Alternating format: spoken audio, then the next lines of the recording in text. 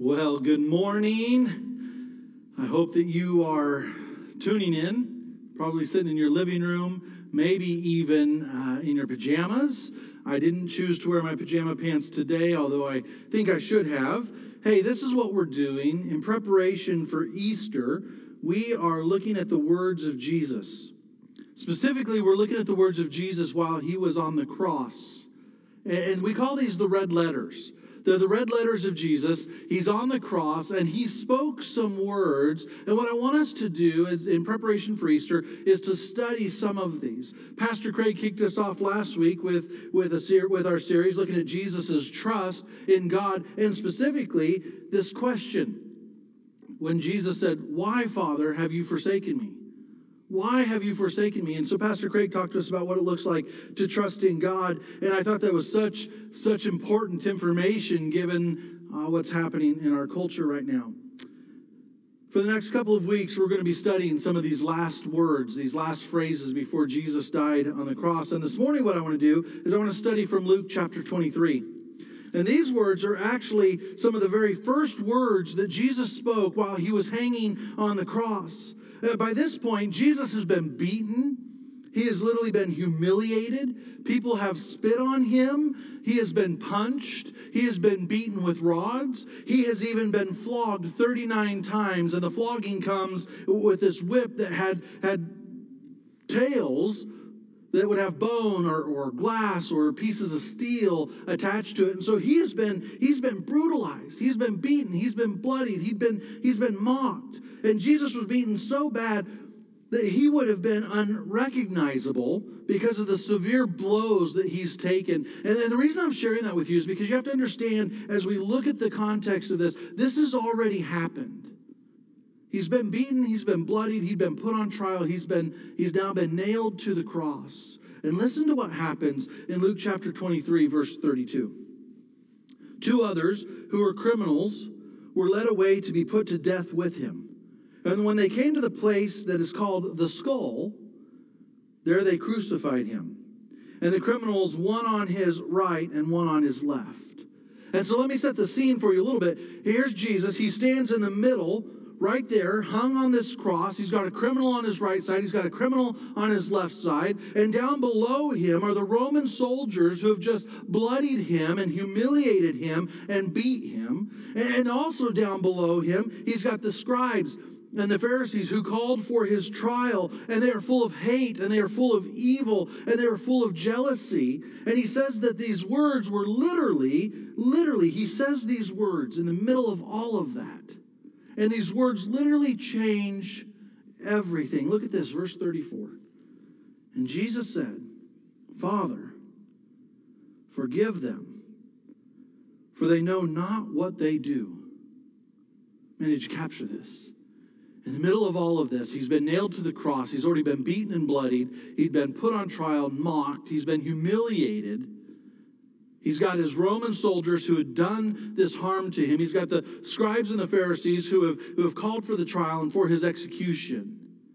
And Jesus, in the middle of all of this, says, "Father, forgive them, for they don't know what they are doing." Father, forgive them. I've got to just be honest and tell you that if it was me, that's not what I would have said. I would have more likely begged God to inflict harm on all of my accusers. I would have probably asked God, begged God to destroy them, to take them out, to beat them down, to bring his justice upon their lives. But Jesus doesn't do that. Jesus says, "Father, forgive them. Father, forgive them." This is what I know. We all have somebody we need to forgive. We all have somebody that we're holding an offense with. We have somebody who we're holding a grudge against. And so the question for us today is this: who do I need to forgive? Who do I need to forgive? Man, given that this is a live feed, you have the option right now to click the X and get out of it, right? And my hope is that you'll stick with us.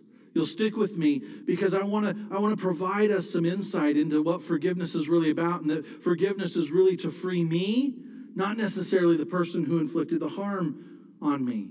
that we need to receive God's forgiveness. We need to accept God's gift of forgiveness so that we can forgive others. And so this is a powerful prayer that Jesus prays on the cross when he says, Father, forgive them, for they don't know what they're doing. These are words that were part of a prophecy that were prophesied 700 years before the cross by the prophet Isaiah. Listen to this from Isaiah 53, verse 12.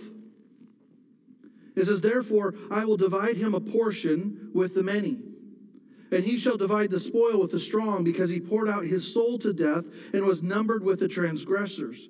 Yet he bore the sin of many, and he makes intercession for the transgressors. Man, did you catch that?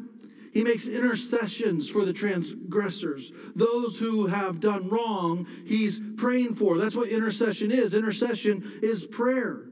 And these are the words that he prayed. He was praying, Father, praying to his God, praying to his Father, and he said, forgive them, for they don't know what they're doing. These words were more than just a prayer. They were more than just a prophecy that was fulfilled. These words literally changed everything that we know about forgiveness.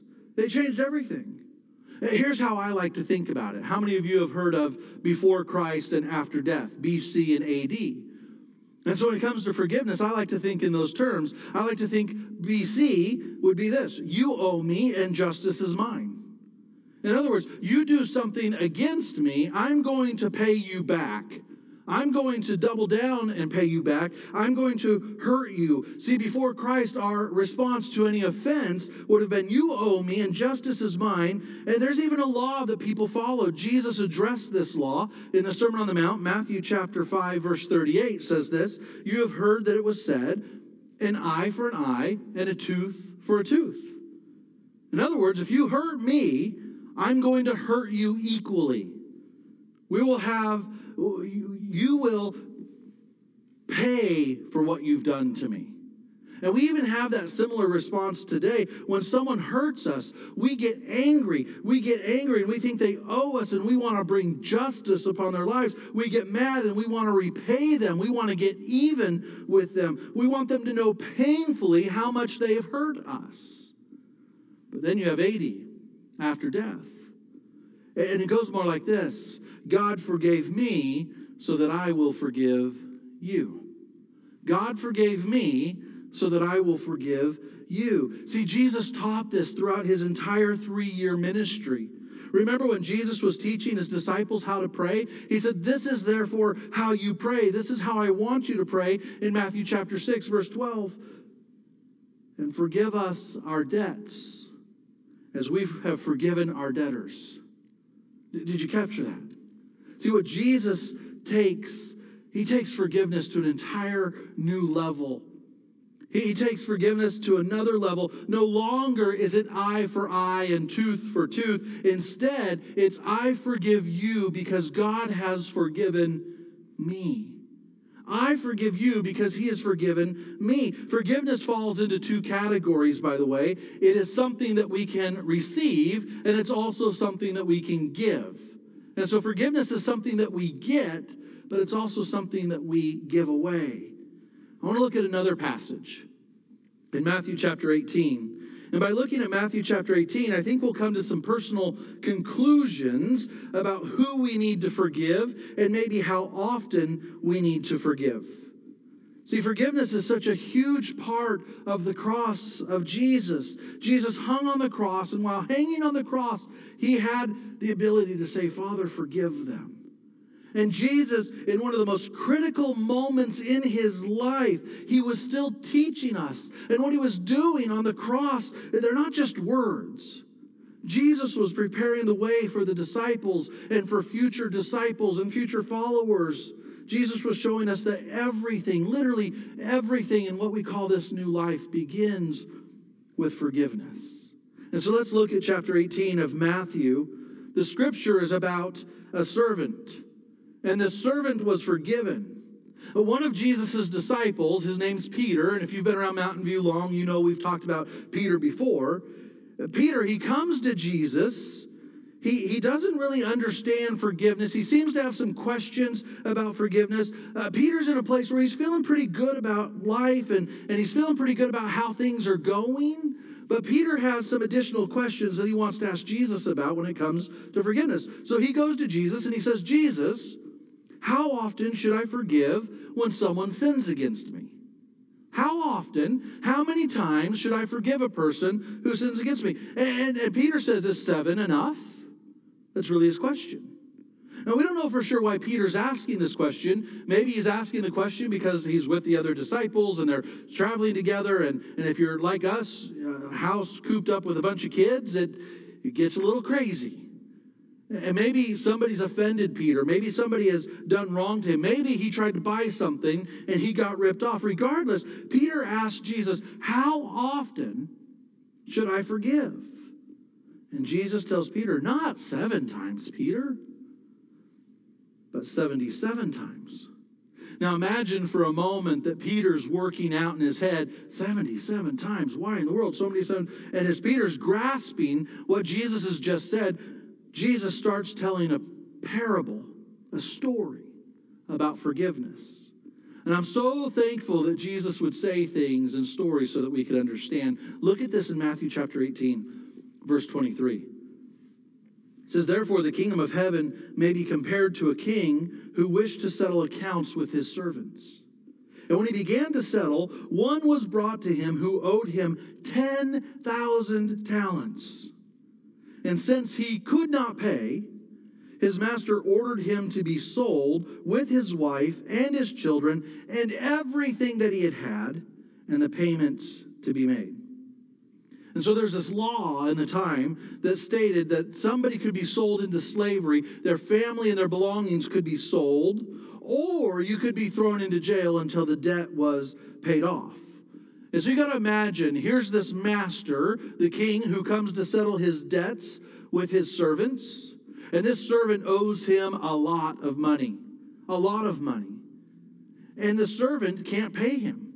And so the master says, well, he should be sold into slavery along with his wife and his children. All their belongings should be put out to auction, and that way the payment can be made. Could you imagine what's going on in this servant's mind? Can you imagine what's going on in his heart? Can you imagine the emotion that he's experiencing? And so go on, Matthew chapter 18, verse 26. And so the servant fell on his knees, imploring the master, please, please have patience with me, and I will pay you everything. And out of pity for him, the master of that servant released him and forgave him all of his debt. And so we have this incredible parable of a servant who's been freed by his master, who's been forgiven of this massive debt. To fully understand the parable, we have to understand who the characters represent in the parable. And so who are the characters here? Well, you have the master, and who does the master represent? The master represents God. And you have the servant, and in the parable, the servant represents me and represents you. It represents us.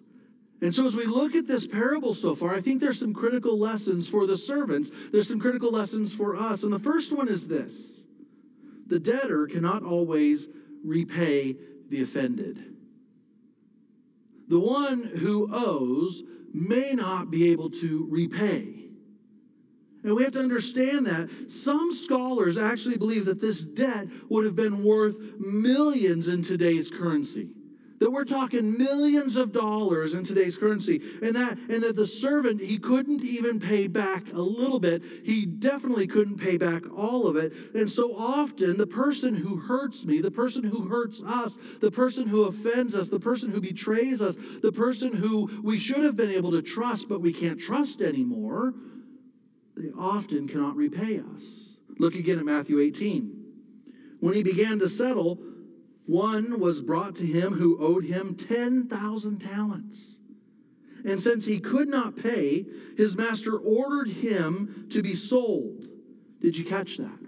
He could not pay. And what we have to understand is that we all have a debt. You have a debt, I have a debt that we can't repay. And of course, I'm not talking about our mortgage or our car payment or that thing that you just bought because you were bored in your living room, 4 easy payments of $39.99 that you're now regretting that you bought. But I'm talking about a different kind of debt. And the debt I'm talking about is a sin debt. It's our sin. And Jesus, he has paid our debt. He has paid for that sin. In most of our life stories, there is a debtor that we cannot pay. There's a debtor that we cannot repay. We broke confidence. There's been an argument. There's been a betrayal. There's been a hurt. Somebody's taken advantage of you. The person who hurt us, and the person who offended us, and the person who took advantage of us, and the person who betrayed us, they can't go back in time. They can't undo what they did. And they may not be able to pay us back what we deserve. They can't always fix it. What is done has happened. And it's done. Now this is where it gets messy, and this is where you can be tempted to go ahead and log out. Stay with me. Because there's a second lesson, and it's the most important lesson that we can learn. And this is the second lesson. The offended, the betrayed, the hurt, can always show mercy. You and I, although we've been hurt, and although we've been betrayed, and although we've been offended, we can always show mercy. We have mercy to show. And sometimes we show mercy, and the offended may or may not even know that we're showing them mercy. Look at verse 27 of Matthew 28. And out of pity for him, the master of the servant released him and forgave him the debt. Great mercy was shown. The servant has been forgiven a huge amount of debt. He is free. He no longer has the bondage of the debt. Everything is paid off. He is free and clear. He's good to go. And this is what happens. The servant who had just been forgiven this massive debt, maybe millions of dollars in today's currency, he runs across another servant. This servant owes him, the servant, $1,000. And the servant grabs him, and the next thing you know, the servant is choking this servant who owes him $1,000, not millions, $1,000, begins to choke him, demanding that he makes payment immediately. And could you imagine being free and clear of millions of dollars only to attack someone who owed you $1,000? Like, picture this in your mind. The servant who has just forgiven this massive debt, he turns around and he demands payment from another servant. And the servant who owes him falls on his knees and begins to beg with the forgiven servant for patience. And the forgiven servant refuses to offer any patience, instead has him thrown in jail until the payment is made. What I want you to understand is this. There is a consequence for unforgiveness. We will face consequences for unforgiveness. The master, who had just forgiven the servant of his big debt, hears about this. And because the other servants told him about it, the master had forgiven the huge debt, calls the forgiven servant into him. Listen to what happens, Matthew 18, verse 32. And then his master summoned him and said to him, "You wicked servant, I forgave you all that debt because you pleaded with me, and should not you have had mercy on your fellow servant as I had mercy on you?" And in anger his master delivered him to the jailers until he should pay all of his debt. So also, Jesus gives us application. So also my heavenly Father will do to every one of you if you do not forgive your brother from your heart. Remember, who's the master in the parable? God's the master. I have to ask myself some questions to capture the full application of this entire parable, this story that Jesus told. And the first question that I'm asking myself is, why would the master be so harsh and say these harsh things? What I know is this.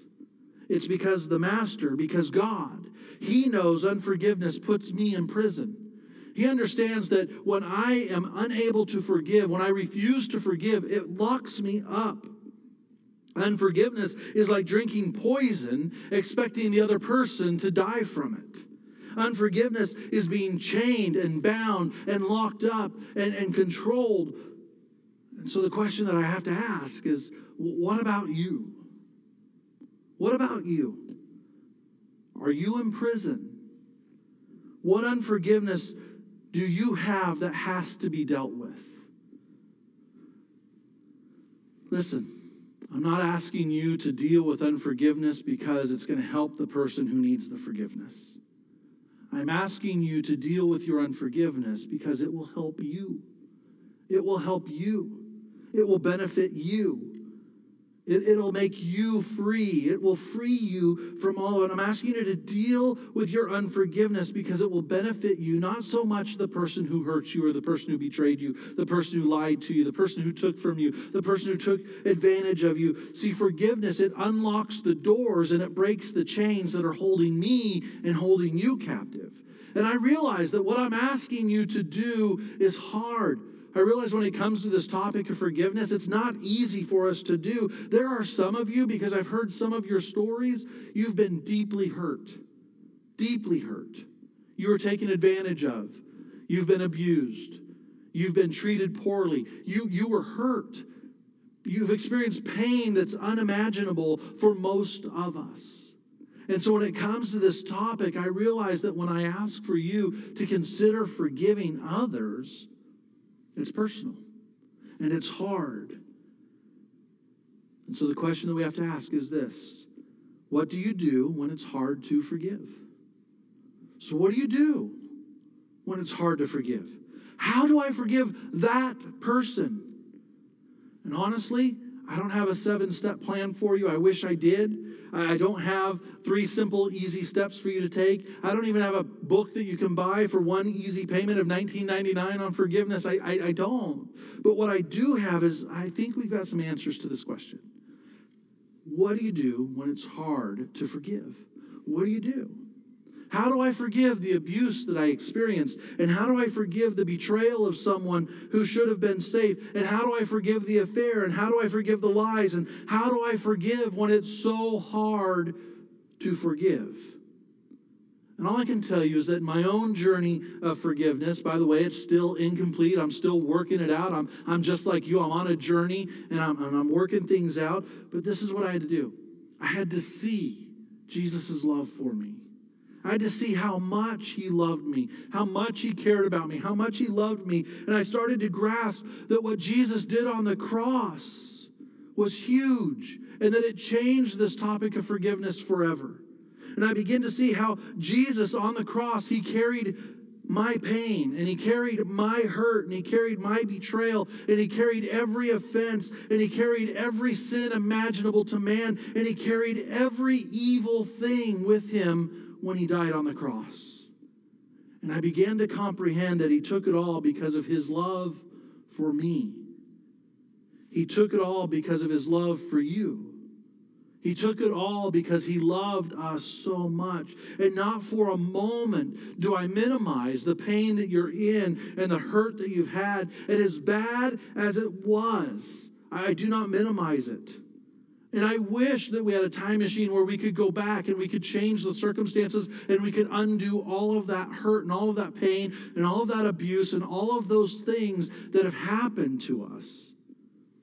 But what I know, what I can stand firm on, and what I believe is Jesus' love is greater than any of that pain. And so whatever amount of pain you've experienced, his love is greater than that. Whatever abuse you've experienced, Jesus' love is still greater than that. No matter what treatment you've experienced and betrayal, Jesus' love is still greater than that. I have to believe that Jesus' love is greater than any offense. Any offense. As hard as it is to understand, forgiveness really is a choice. And I know that a lot of us, we'd rather forget about it, we'd rather just manage it, or we'd rather just pretend that it's not there. But we have to take steps to forgive. And my challenge for you today is take steps to forgive. Why? Because Jesus, he'll deal with the offender. But we have to deal with us. Scripture's clear. In Matthew chapter 18, verse 33, it says this: "And should not you have had mercy on your fellow servant, as I had mercy on you?" Again, imagine God saying to us, should you not have mercy on other people in your life because I have shown you mercy? In Matthew chapter 6, the Sermon on the Mount. Remember this? For if you forgive others their trespasses, your heavenly Father will also forgive you. But if you do not forgive others their trespasses, neither will your Father forgive your trespasses. I don't know if Jesus was serious or not, but it sounds pretty serious to me that Jesus wants those of us who are in him to forgive those who offended us, who hurt us, who betrayed us. So here's the challenge. I'm going to challenge every one of us to take a step today. Take one step toward forgiveness. One simple step. And I think that we see it with Jesus on the cross. When he began to pray, he said, Father, forgive them. And maybe your step today, maybe your very first step can be pray. Just pray. Maybe you need to ask God to draw near to you as you seek him. Maybe it is letting Jesus, the King of the universe, for the very first time, capture your heart and offer you forgiveness that you can accept. And God will begin changing our hearts. No matter where you are today in your faith journey, no matter what step you're in, will you please today take a step toward forgiveness? In prayer. Just begin praying. Why? Because I don't want any of us to be held prisoners. I don't want us to be held captive. I don't want us to be bound together by chains because it only increases the suffering that you've already experienced. I want the suffering to stop. I want the pain to stop. I don't want it to be perpetual and continual. And the way we stop it is we begin to forgive. Because God is in the business of freeing us and making us free. And so for our prayer time today, I'm going to ask you to do something bold. I'm going to ask you to picture the person. Picture the person who's hurt you, who offended you, who betrayed you, who abused you, who made you suffer, who brought tears to your life, who devastated your life. Can you picture that person right now? The one person that you need to forgive. And maybe for some of us, it's years and years ago, but maybe it's just this past week. Maybe just this past week being locked up in the house together. Maybe at your workplace, somebody said something. Maybe just this week. Can you picture the person who's hurt you, who has offended you, who betrayed you, the one you need to forgive? And let's think about them as I pray for us right now to take this first step.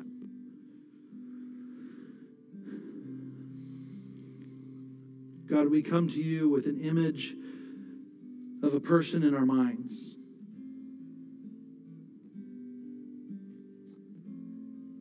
God, what I'm doing right now is I'm leading us into a place where we can pray a prayer of forgiveness for that person. And so, God, right now I'm praying a prayer for forgiveness for these people who are on our mind right now.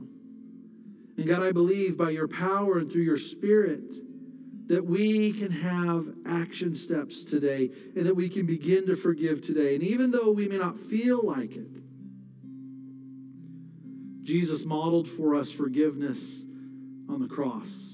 He'd been beaten, he'd been bloodied, he'd been flogged, and he'd been beaten with rods, and he'd been mocked, and he'd been put on trial. People spit on him and threw things at him. And then he gets nailed to the cross. And on the cross, in between two criminals, and surrounded by the Roman soldiers who abused him and beat him, and the scribes and the Pharisees who put him on trial and mocked him, he looked to you and he said, Father, forgive them, for they don't know what they do. And God, I want to be like Jesus. I want for our church family, Mountain View people, to be like Jesus, and that we would forgive when it counts most, just like Jesus did. And so today, although this is a process and it'll be a journey, God, we've got that person in our mind, and we're going to take a step today, and we're just going to pray for them.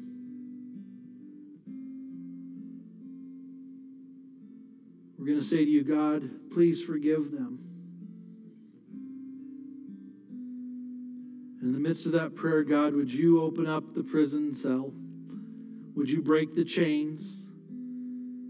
Would you unlock whatever has been holding us captive so that we might be free? And may we continue to always show mercy just like you've shown mercy to us. In the name of Jesus, I pray. Amen. What I'd like to do next, just because I'm picturing Jesus on the cross praying this prayer, is I would like for us to take communion together. Every week at Mountain View, we normally would gather together and pass these trays. We're not going to do that today. So I would invite you to just get up, go to your kitchen, grab some crackers, grab something to drink, whatever it is, a piece of bread, whatever you need. Today I've got Chex cereal and some juice. And so go grab something and let's have a time of communion together. I'm going to give you a moment to do just that. As Jesus was on the cross, the night before he was on the cross, he reminded us that when we break bread, we'd remember what he accomplished on the cross. And he tore bread, if you remember, and he passed it around to his disciples. And he said, "Here, eat this bread and eat it in remembrance of me." And so although I've got a piece of Chex cereal,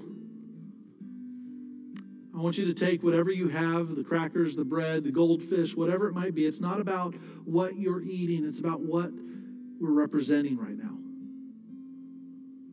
But he took it. He said, "Here, eat this and remember me." And so would you take whatever you have and eat it now, remembering that this is the body of Jesus broken for you.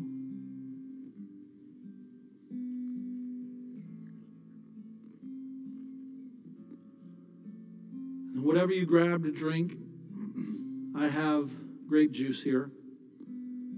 Whatever you have,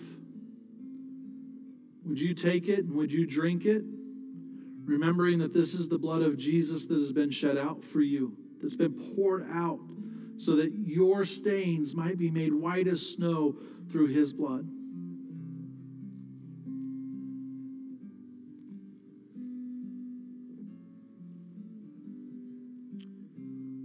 And now would you just take a moment and thank him. Thank him for the mercy that he gave to us.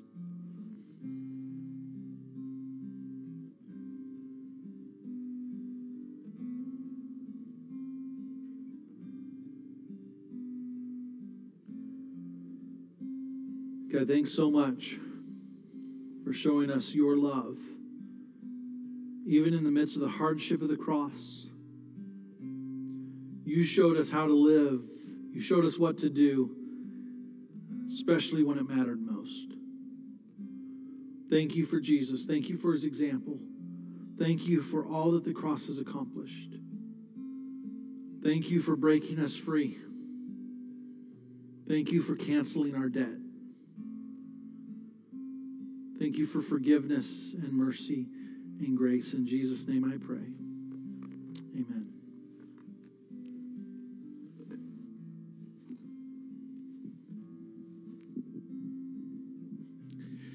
Hey, church, we're going to worship here in just another minute. And while the team's coming up and getting ready, just want to remind you that you can continue to interact with us. We can still be family over our website. We encourage you to submit prayer requests to us today. Anytime this week, just go straight there, click on the Submit a Prayer Request tab. Man, we'd love to hear those things for you. Send those out to our prayer time and allow us to be praying alongside with you. Parents would love for you to connect with the website, and Katie has been working on getting curriculum together that the kids would have been doing here in class today. That'll be available to you online on parent page. And some activities. She's going to be putting some videos up there. So go back to the website later today, sometime this week, with your kids and interact in that way. Thank you for continuing to give online, sending your checks in. Some of you stopped by this last week. We really appreciate that. But interact with us. Continue to be the church together, even though we couldn't assemble together today.